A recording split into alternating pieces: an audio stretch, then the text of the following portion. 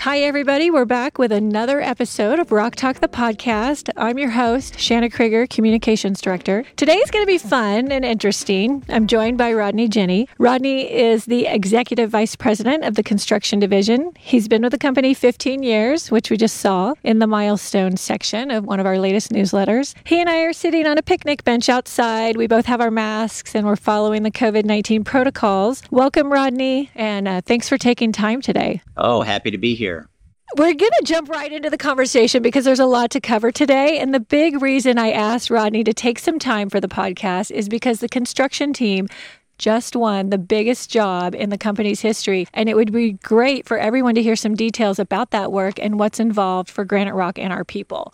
To get the ball rolling, the job we're talking about is a $200 million joint venture at SFO with DeSilva Gates. DeSilva Gates and Granite Rock have worked together many times in the past years, even decades, and when they come together for a joint venture, they form a different company called Golden Gate Constructors. First off, Rodney, congratulations to your team. This is a huge accomplishment and a milestone for the company. Let's start with the project scope. What exactly will Granite Rock be doing at SFO under this contract? Well, thanks, Shanna. We're putting the dream team back together. You know, our first experience with DeSilva Gates was on a job up at SFO where we teamed and built the Runway Safety Area project, the RSA job, back in 2014. Since then, we've done a number of jobs up there, but this job will largely be an airfield improvement program. The actual name of the job is SFO Airfield Improvement Program. 2020-2021. And what's been happening up at SFO is they've been doing all this work on terminals. They've been rebuilding all of this vertical stuff. And so they're doing a program up there that is, gosh, I'll probably get these numbers wrong, but it's something like a $25 billion program over 20 years. And they kind of got a little bit behind on their airfield maintenance.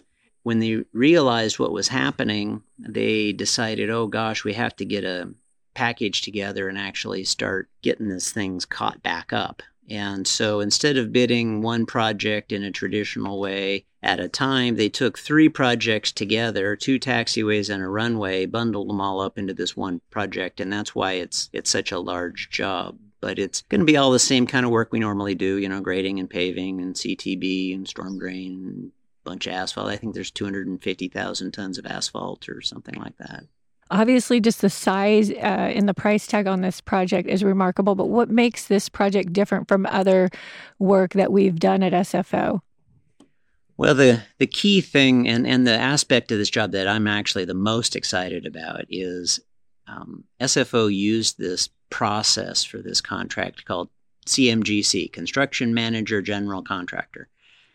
In the old days, you know, if you back up, you know, many, many years ago, kind of even the way California Public Contract Code is written, it's all based on this oppositional nature of the relationship between an owner and a contractor. So the old way of doing things is the owner hires a designer, or maybe they design it themselves, but they decide what they want to build. They design a set of plans and specs, then they put it out to bid.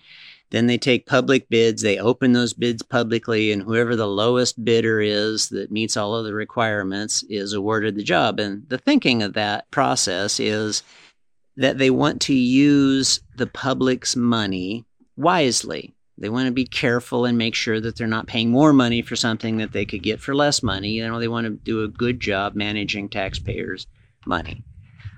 The problem with that approach is as soon as you start building those jobs, you figure out that what the plan said was different than what you actually find in the field, or maybe there's errors in the plans, or maybe the contractor has this really great idea about switching the job all around that doesn't match the way it's designed, and they'd like to do things different.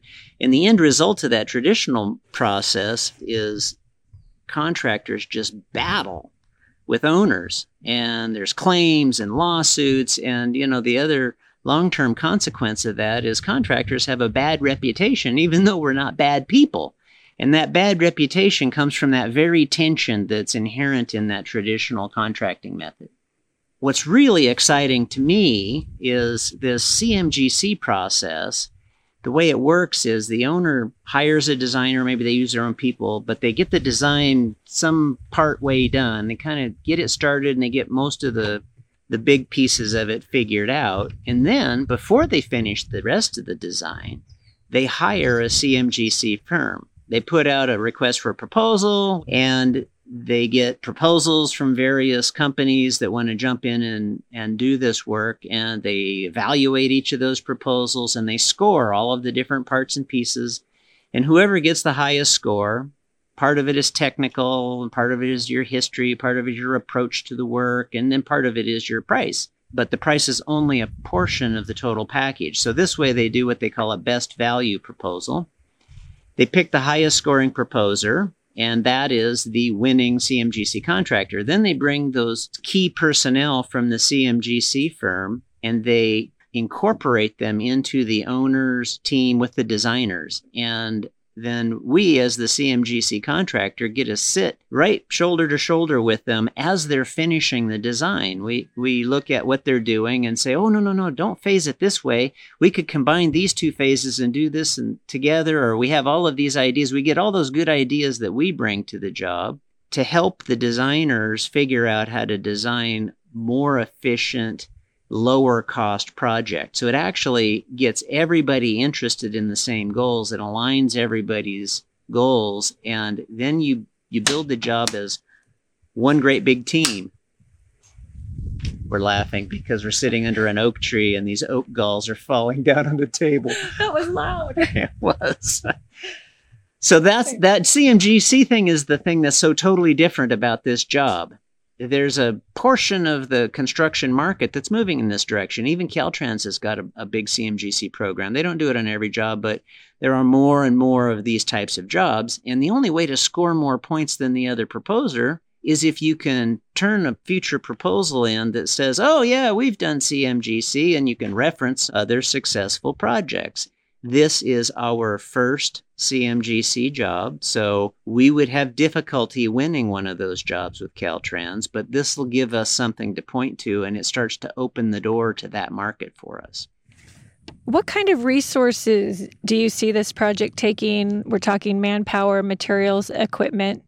Will other jobs be impacted by this? Before we dive into the resource, let's talk a little bit about schedule.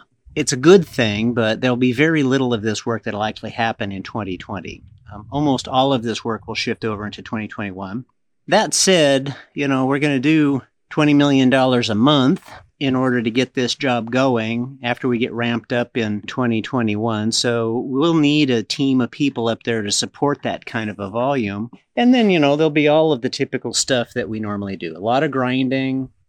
The design's not done, so there's a whole bunch of things we don't really know for sure, but we have a kind of the general order and magnitude, and we know basically which types of work we're going to be doing. I understand the COVID-19 pandemic plays a role in the airport's strategy to get this work done. Can you explain that a little bit? When the pandemic happened and air travel declined, we've all seen in the news how badly the airlines are getting hurt by the reduced air traffic. If you're running an airport, what you're looking at is very, very much lower number of airplanes coming and going. I think Terry Tuggy, one of our area managers, was up at the airport the other day, and he said 25 minutes between planes landing at SFO. And they have 4 runways. And normally those 4 runways are clicking a few minutes between planes on every runway. And now it's so slow up there that SFO looked at that and said, well, it's a disaster as far as gate fees goes and as far as revenue from all the concessions inside of the airport. They're looking at a revenue model which is getting badly hurt like everything else. But at the same time, they knew they were behind on airfield maintenance, and they had a chunk of FAA money. And so they said, boy, let's hurry up and take advantage of this low air travel time frame, and let's get this done as quickly as possible so we don't have to close runways at a time when it would cause an inconvenience for the airlines. Granite Rock has worked at this airport a lot in the past, like we've talked about. And so our team is comfortable. We've had the same team there many times. What do you see as the key or critical issue for the success of this job? Well, in order to make the job successful, the key thing is to seamlessly incorporate our joint venture team into the airport's team so that we all work arm in arm with the airport and get this job done in a way that meets all of their goals. That's kind of the job level key important thing. If you back up one step from that and you think about how it benefits Granite Rock the best, we talked a little bit about having a CMGC job on our resume. That's important. But more important really would be exposure by some of our key people to having built a CMGC job. So not only does the company have to have experience doing it, but the individuals that we might use on a future CMGC job need to have that on their resume also. So we're going to think carefully about who it is that goes up there. We'll need a core group of familiar faces that the airport knows, but then we're going to have to supplement. There's not enough of the people that we normally use to build this big job. We're going to have to supplement with other folks, and we'll have to think carefully about which other people want to go up there to do that and how it could help grow somebody's career. It's an opportunity for Granite Rock, but it's also an opportunity for the people that want to go and do it. Those big jobs like that, they just have this pace and this pulse that's just so exciting. You can feel it when you walk onto one of those big jobs. It's a neat thing about construction. So it's one of the things I'm excited about. Before we let you go, we want to have a little bit of fun, and we're going to put you in the hot seat. And we're doing this to kind of get to know people around the company in a personal way, to get to know the people at the Rock. So we got 5 rapid fire questions. Are you ready? Okay, I'm ready. Okay. I'm used to being in the hot seat. First one. Last Amazon purchase.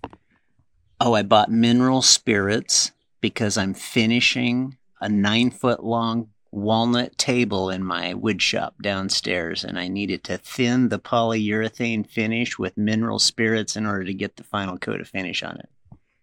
Favorite app? Favorite app?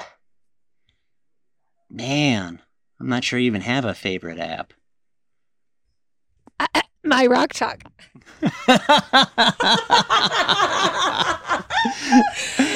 So we know what Shanna's favorite app is. Eat at home or at a restaurant? Eat at home, in our own backyard. Your first job? My first job, I worked on a farm in Western Washington. Your favorite travel experience, and that can be city or country? Well, my favorite travel experience was going to Turkey. I went to Turkey in 2014, and we toured all around Istanbul, and we saw a lot of the neat things in Istanbul, and then we went way, way out into the country in Turkey to these little tiny villages that might as well have been on another planet compared to Istanbul. It was fabulous. That is awesome. All right, Rodney. Well, thanks for taking the time. And also thanks to everyone for listening. Don't forget to share Rock Talk, the podcast, with your team. And until next time, safety before all else.